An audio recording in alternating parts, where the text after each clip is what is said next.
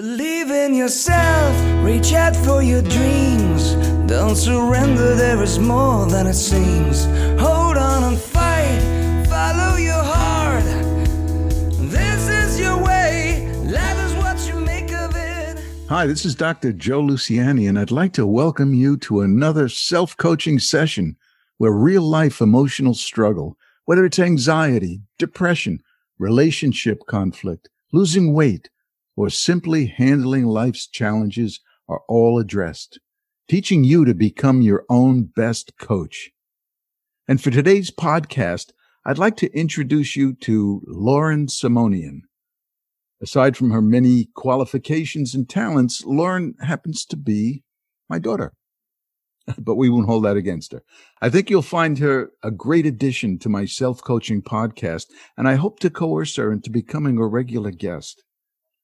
Now, Lauren is a licensed self-coaching wellness coach who has dedicated her life to her own personal development and her pursuit to help others realize a life of freedom and joy. And Lauren is also trained in mindfulness. She is a mindfulness teacher who has worked with students for 13 years in the public school setting. And most recently, Lauren created a curriculum that launched one of the state's first successful health and wellness classes for her students, grade K through 5. Welcome to Self-Coaching, Lauren. Thanks so much, Dad, or Dr. Joe. It's so great to be on your show with you. Well, it's really nice having you.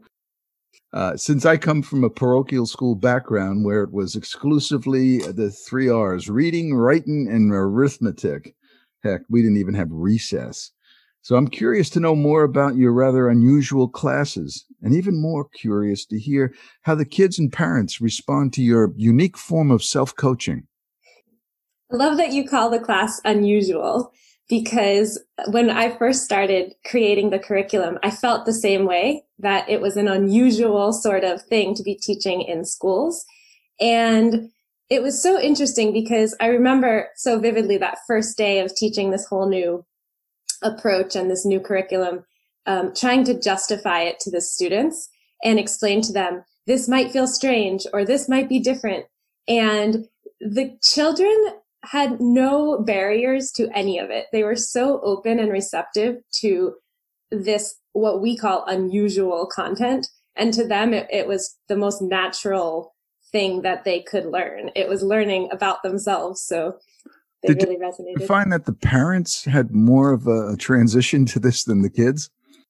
Honestly, I think the parents have been incredibly supportive because in the district where I work, the parents are wonderful. The community is great. And I think everyone is starting to realize the importance of emotional well-being in our children and understanding how important it is more than your teachers knew at the time when they were teaching you reading, writing, and math with no recess.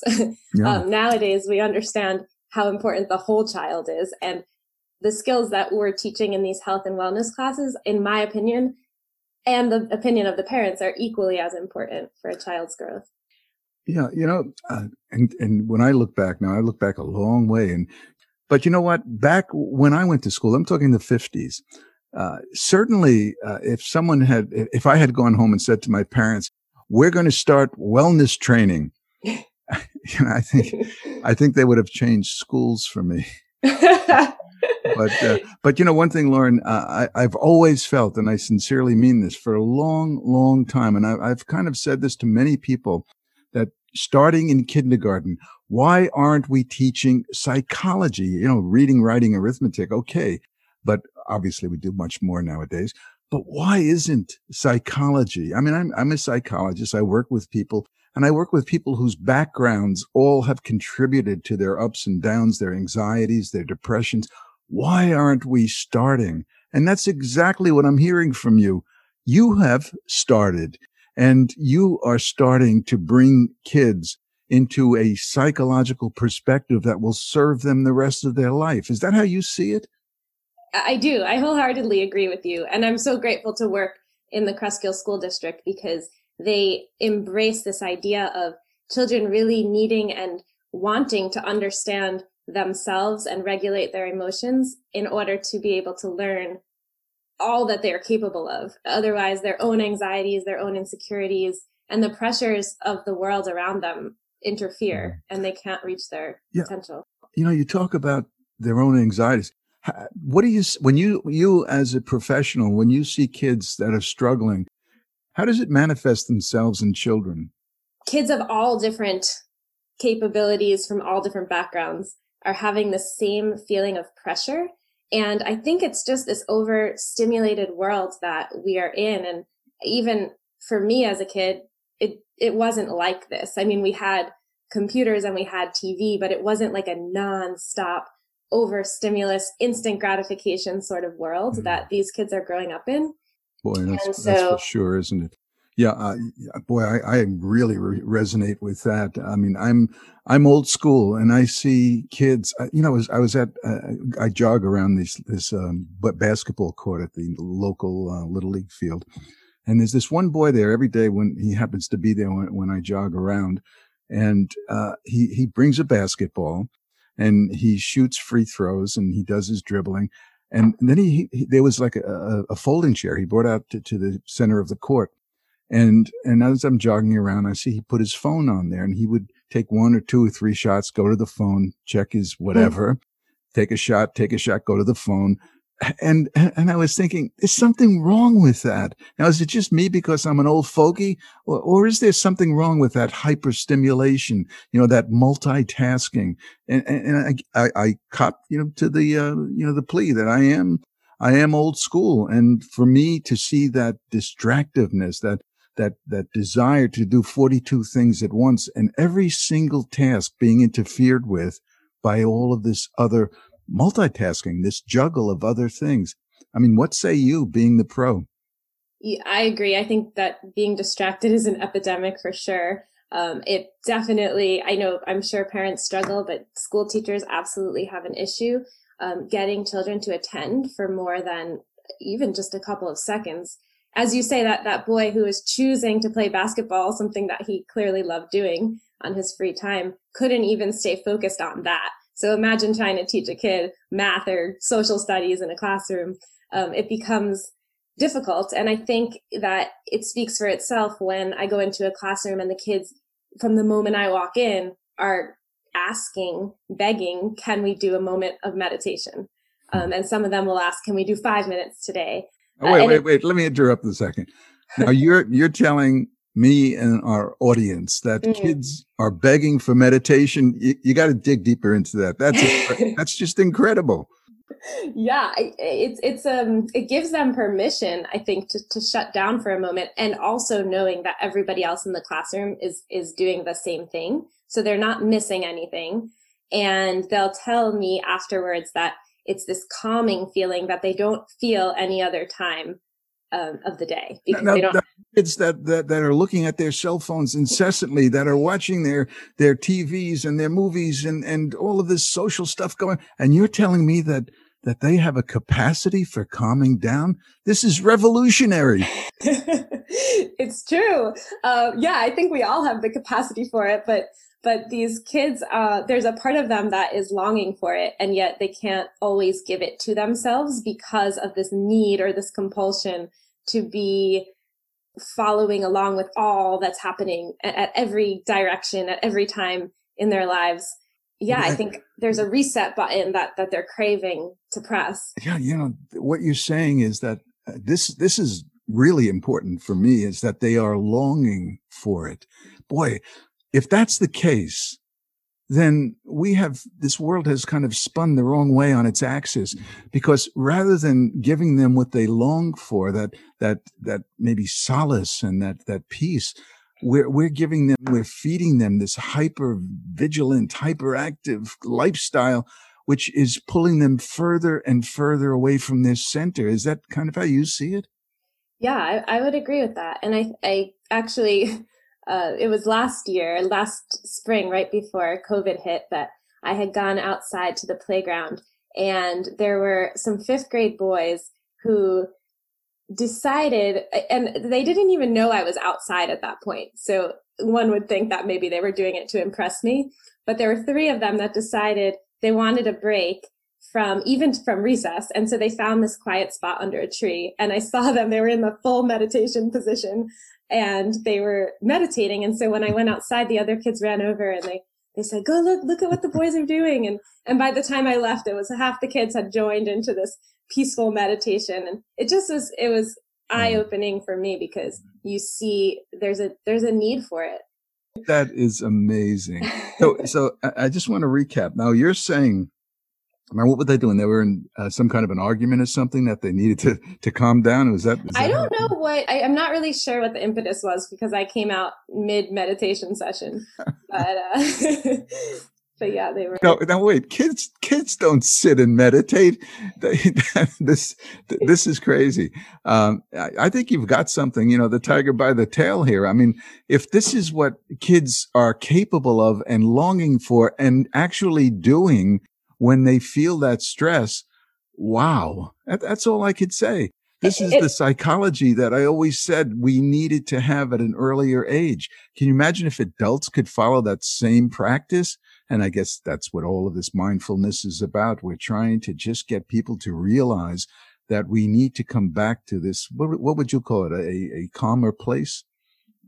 Yeah, it's almost just an equilibrium. I think the world is spinning so fast, always, but especially now, that it's just finding that balance.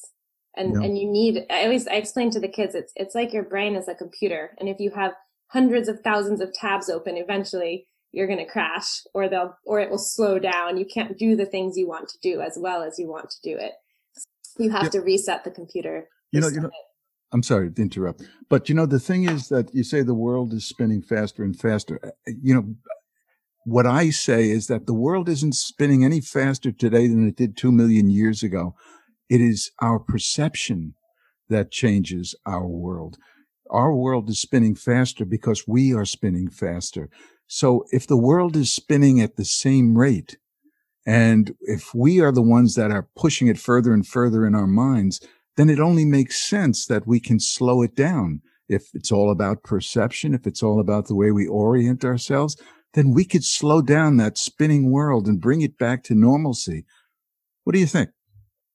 Absolutely. I agree. And I think that it's important for adults to understand the way to self-regulate their own emotions and their own overstimulation, because without that modeling, children can't learn how to do it. I think it's easier for kids. I really think that children have the advantage here because their programming is much, much less dense than ours is. So to teach a kid how to meditate is actually, in my opinion, much easier than teaching an adult. That's a great self-coaching point, is because, with self-coaching, life is all about habit formation.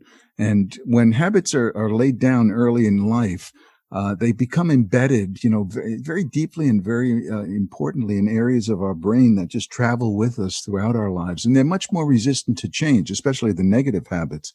So with self-coaching, of course, we're always going back and we're trying to neutralize these negative habits. But what you're saying is that you're catching these kids in the formative years, in those years when these habits are just being laid down. So you can interrupt the formation of the negative and replace it with the positive. So this is really ripe for positive growth, tremendous, I think, development.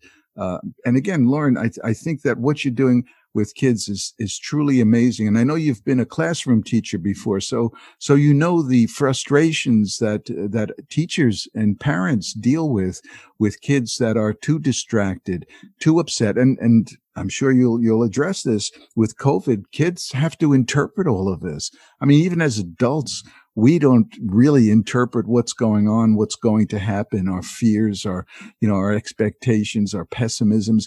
Even we as adults are having a tremendous amount of problems, anxieties, depressions. What are kids going through? Is it similar to adults, or do you see it as somewhat different?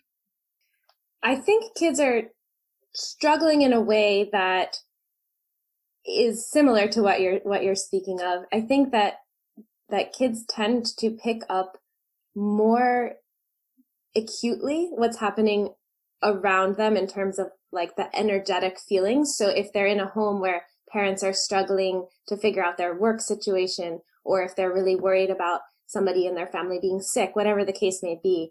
Even if a kid doesn't express that outwardly, for the most part, they're really feeling that internally. And then that winds up being translated throughout their day when they're away from their family. So you see a lot of that.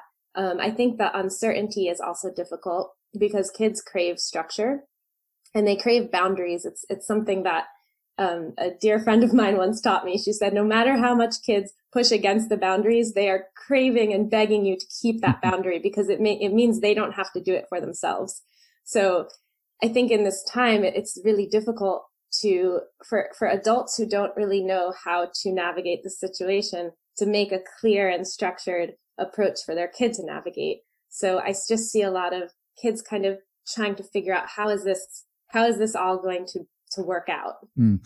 What about what do you see in terms of all of these shutdowns and quarantine and all of that? Kids are home a lot more, as are parents working remotely. There is this confinement where families have never been kind of exposed to such, in your face kind of relating.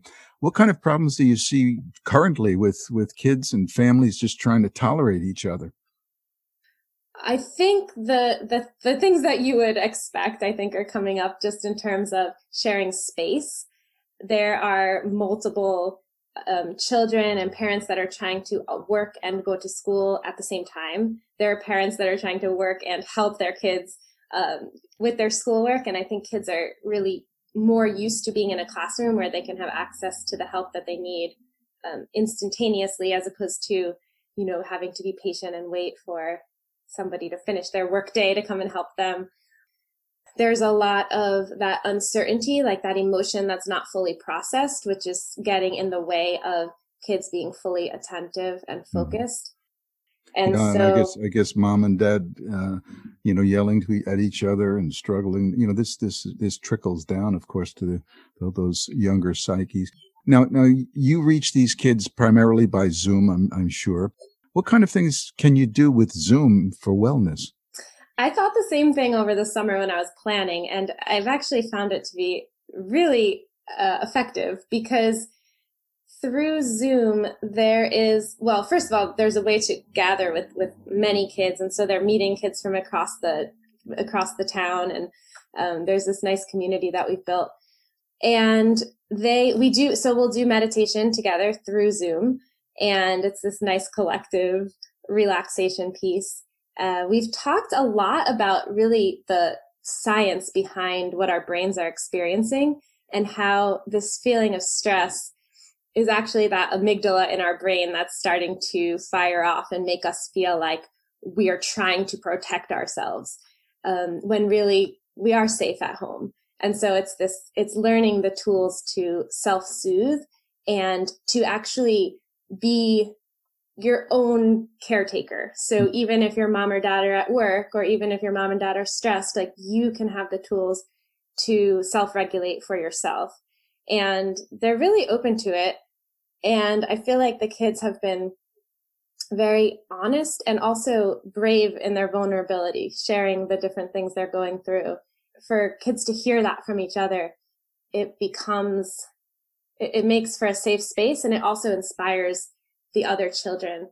I would say too, just to add, I think when adults are brave enough to share their vulnerable emotions with their kids, I know that adults' instinct is to protect their children, but I think when they can be honest, it actually protects your kid by sharing with them what you're experiencing. I guess also it probably validates what they're feeling, because let's say a child is feeling just scared and unnerved by what's going on around them, what kids are saying, what they hear on the news clips.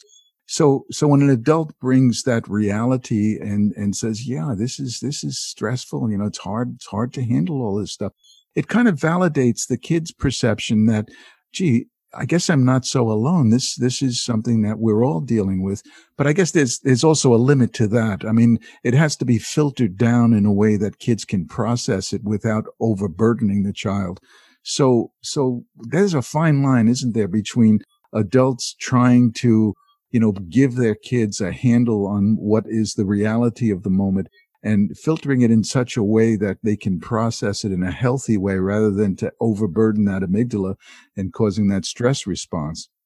Yeah, absolutely. I would say that creating space for your child to share what it might be that they're feeling. And sometimes that's difficult to pinpoint. So I think and I agree with you, you're not going to go into the inner depths of your financial stress or, anything that's going to trigger a fear response in your child. But by sharing, like, today I'm feeling a little bit uneasy because I wish that I could be with grandma and I can't, or whatever that might be, like the disappointment, or just to name the emotion is helpful for the child because they start to realize that these sensations and feelings actually have a name and they're shared by adults too. And it's not bad to feel that.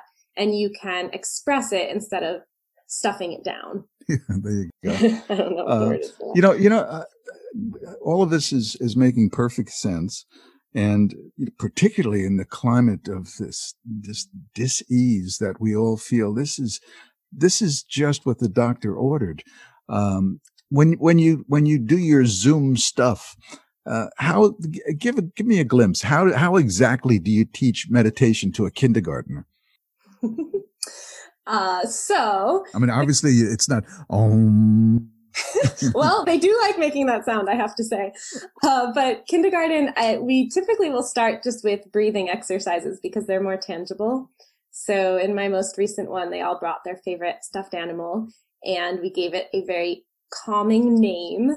And then we did belly breathing. So they would lay on their belly and put the stuffed animal on their belly and have it rise and fall. So it was like almost like a soothing sensation for the stuffed animal. Oh man, I gave my Cubby bear away. I wish I still Cubby, where are you? We'll get you a Cubby for Christmas. So go ahead now. So you put the calming stuffed animal on your belly. Go ahead. Yeah, and then they learn the breathing technique to move their breath all the way down into their lower belly so that the stuffed animal will rise and fall. And it sounds like such a simple exercise, but training your breath in that way can be really powerful because then at any time when they need to self-soothe, they can use that strategy. And they'll come back to subsequent meetings and they'll actually talk about how they use the strategies. I had one little kid the other day tell me that their goldfish died.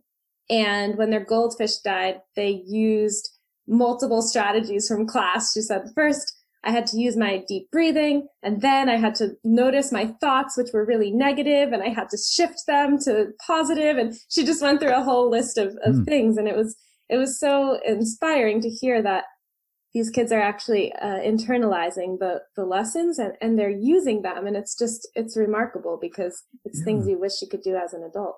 Well, as adults, I guess I used to call it diaphragmatic breathing, but I love the stuffed animal. It makes more sense to me that way. And it's so true. We breathe in such a shallow way that when we start doing that belly breathing, that's the real deep breath. And so really what we're doing here is not only are we calming down the physiology with the deep breathing, but you're training these kids to let go of extraneous thinking and to just be with that calming effect. Is that kind of how you see it? Yes, I think so. And in the younger grades, like you had said, they need something tangible until they get a bit older when they can just rely on the breath. And in the younger grades, we try to have something that they can associate with to help it to become clear to them. So the stuffed animal helps with the breathing. We just created these, what we called comfort objects. So we found little objects like a little stone or something that they could keep in their pocket. And they made birth certificates for it. So the comfort object has a name and a birthday. And then it also has a favorite saying.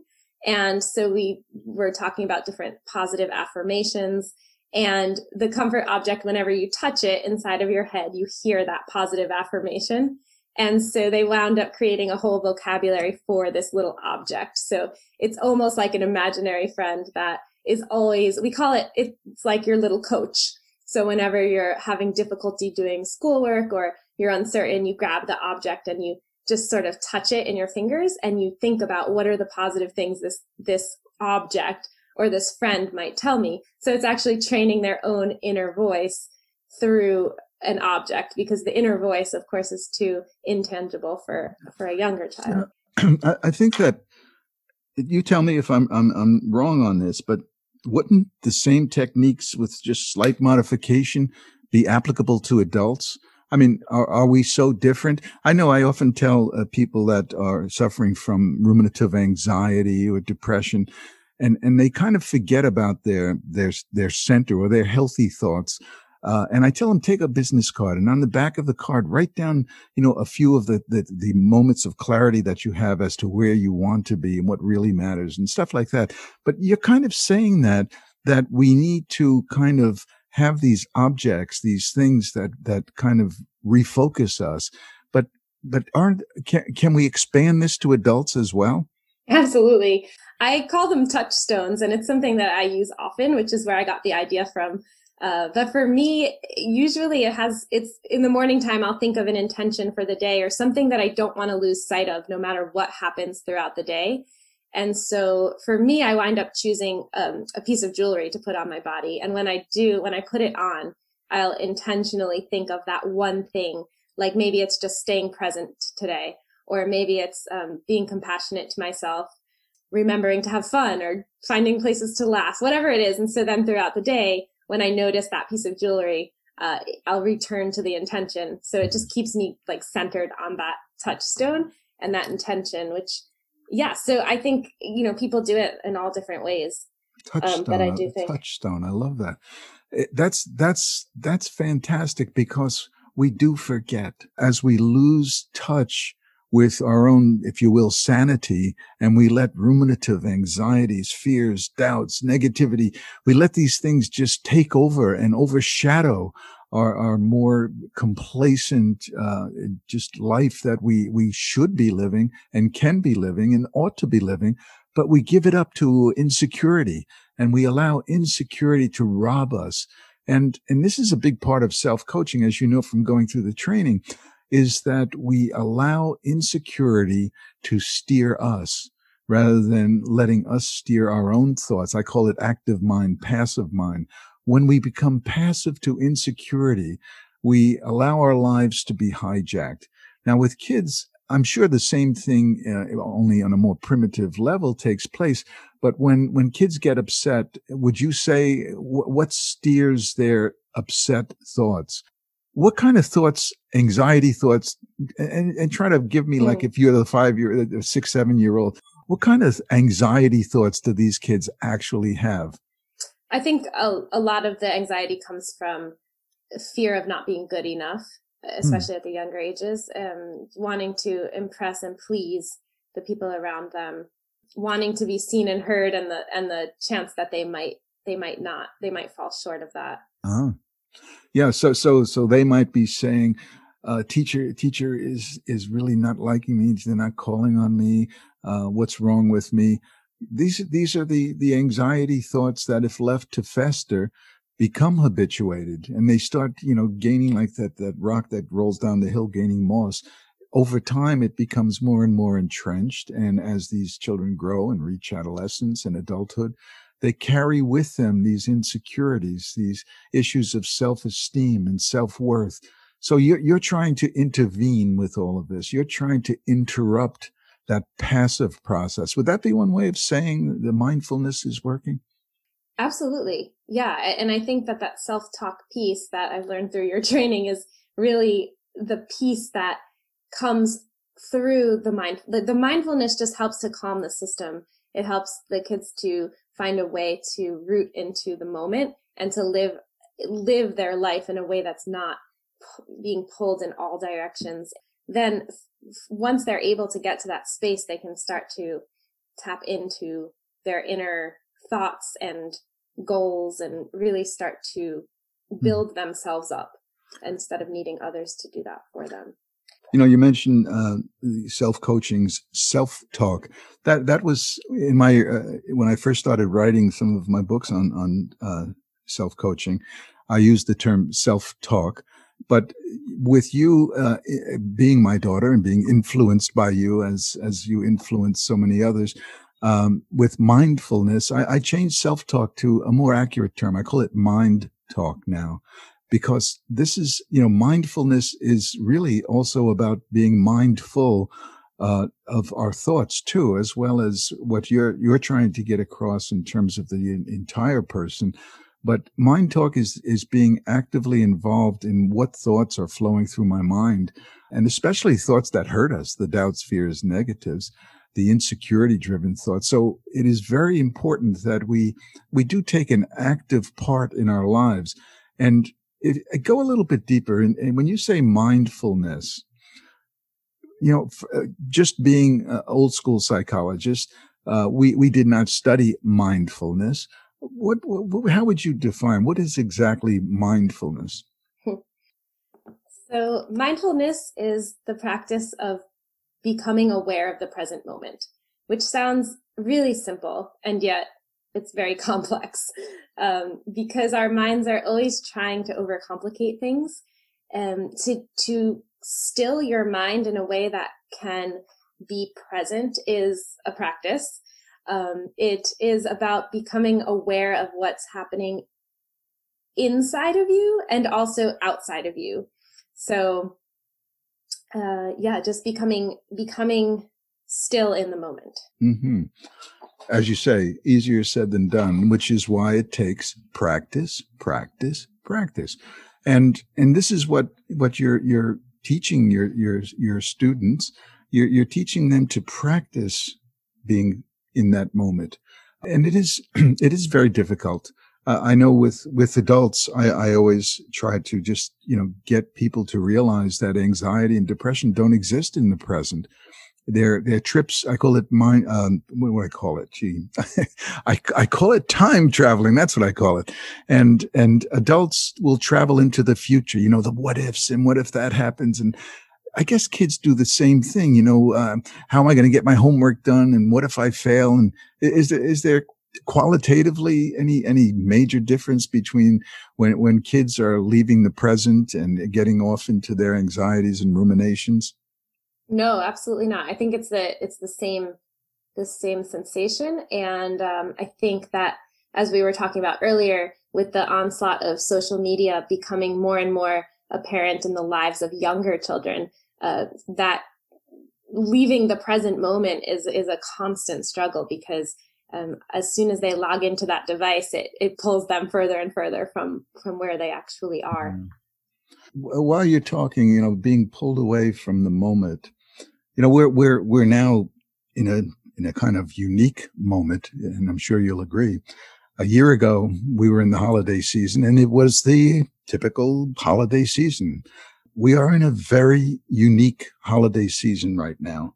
And I'm sure the challenges for many are apparent. What do you expect is going to be different for these kids who are not going to see grandma, grandpa, and travel over the river and through the woods? And what can you tell parents to try to get them to help their kids, not just get through the holiday season, but to make something useful and memorable about it? Right.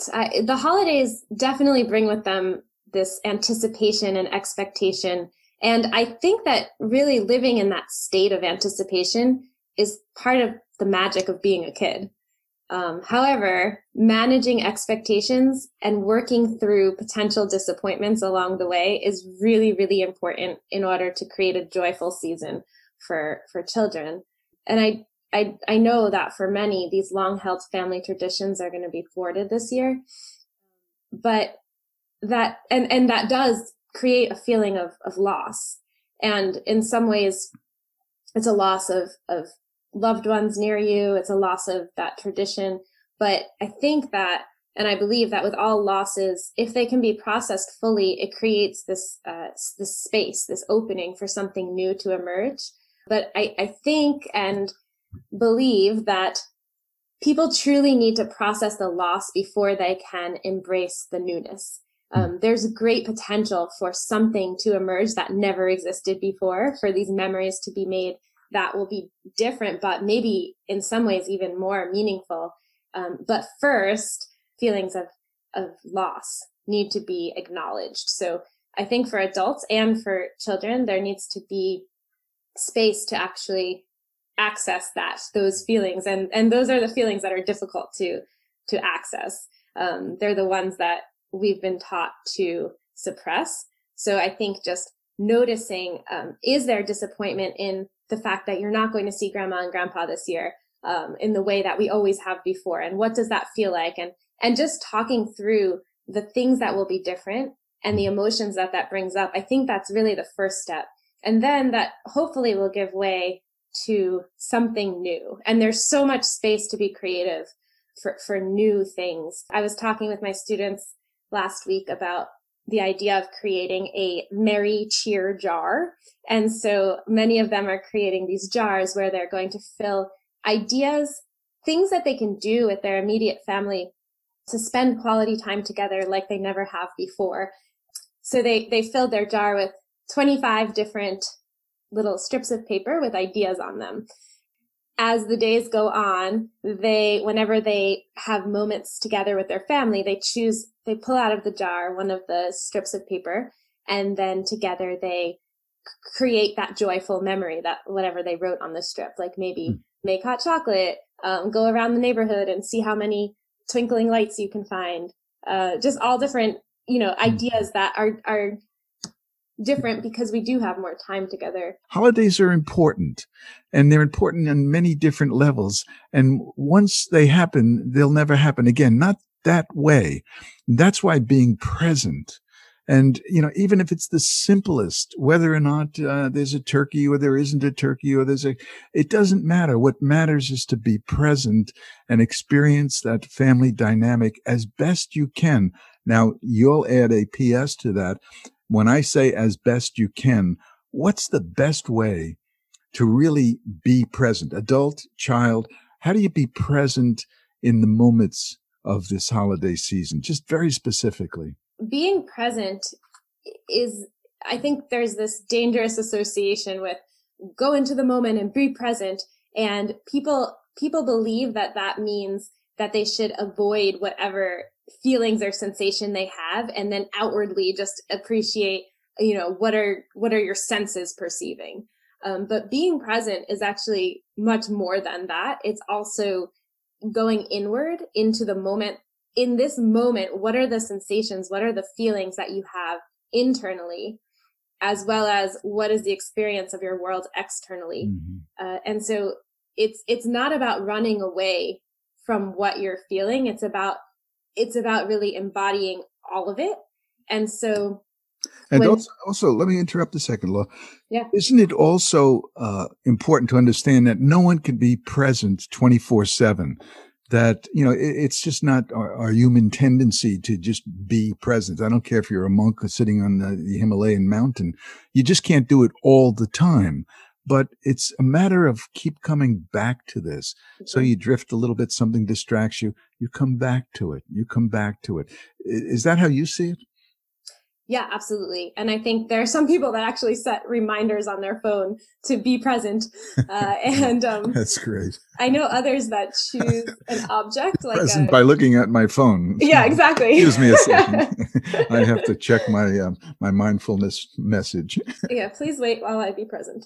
But I have a friend that actually uses the door frame. Every time she walks through a door frame, it's a reminder to her to just sort of check in with herself. How am I feeling in this moment? What is happening around me? Just becoming present with that moment. And obviously that happens multiple times throughout a day. So it's a good. And I guess it trains you to keep looking in that direction, because every time you remind yourself to be mindful, at first you're probably going to have to do that quite often. But I think that, like anything else, as you start to acclimate to that kind of style of life where you keep coming back to the present, I guess in time you get better and better at it, don't you think? Yeah, I would agree with that. And I also think that the biggest struggle for me when I first started practicing, and still even, is just releasing the judgment of the present moment. So there's this part of our brain that wants to be critical of what the moment holds. When we practice more and more, we realize that it's all good. whether it doesn't feel great, it's still good information. It's still good to just sort of be where you are and not have to be anywhere else. Wow, that's really, really important. Boy, just not to be judgmental. The world is, our present environment is, it is what it is. We interpret that, but to judge it and say, well, this isn't good enough, or it could be a happier time, or you are so correct with that. Lauren, I can't tell you how enlightening this has been. And you're my daughter, and I talk to you all the time, but you don't enlighten me as much as you did today. It's, I'm going to extend to you an offer. I really have enjoyed speaking with you and learning a bit more about what you do and how you do it. And I'm sure we could go on for hours, but I want you to really think about coming back and maybe even being a regular guest, because my goodness, this was such an enlightening and just free flowing kind of exchange that I think can be helpful for a lot of people. And we have a lot of ground to cover, which we didn't get to today. And we really need to support parents and children during this time and these times. So I think there's really a place for trying to bring what you have to offer and what you offer every single day to so many deserving kids and parents. So what do you say? Would you be willing to come back again? Oh, I would love to come back. Thank you. Oh, that's fantastic. So Lauren, I'm going to sign off with you, and I'm going to make sure that you stick to your word and that you will come back. So thank you again. And this is Lauren Simonian. She is just one heck of a daughter and equally one heck of a mindfulness self-coaching practitioner. So be sure to visit my website, which is selfcoaching.net, where you could learn more about self-coaching philosophy. And while you're there, you might want to check out my #1 best-selling books that are now published in 10 languages. So until next time, and hopefully that'll be with Lauren, realize that being victimized by emotional struggle is not an option. And by definition, victims are powerless, and you are not powerless. And remember, everything is hard until you make it simple. So join me each week, and let's make it simple together. Reach out for your dreams. Don't surrender, there is more than it seems. Hold on and fight. Follow your heart. This is your way. Life is what you make of it. Believe in yourself. Reach out for your dreams.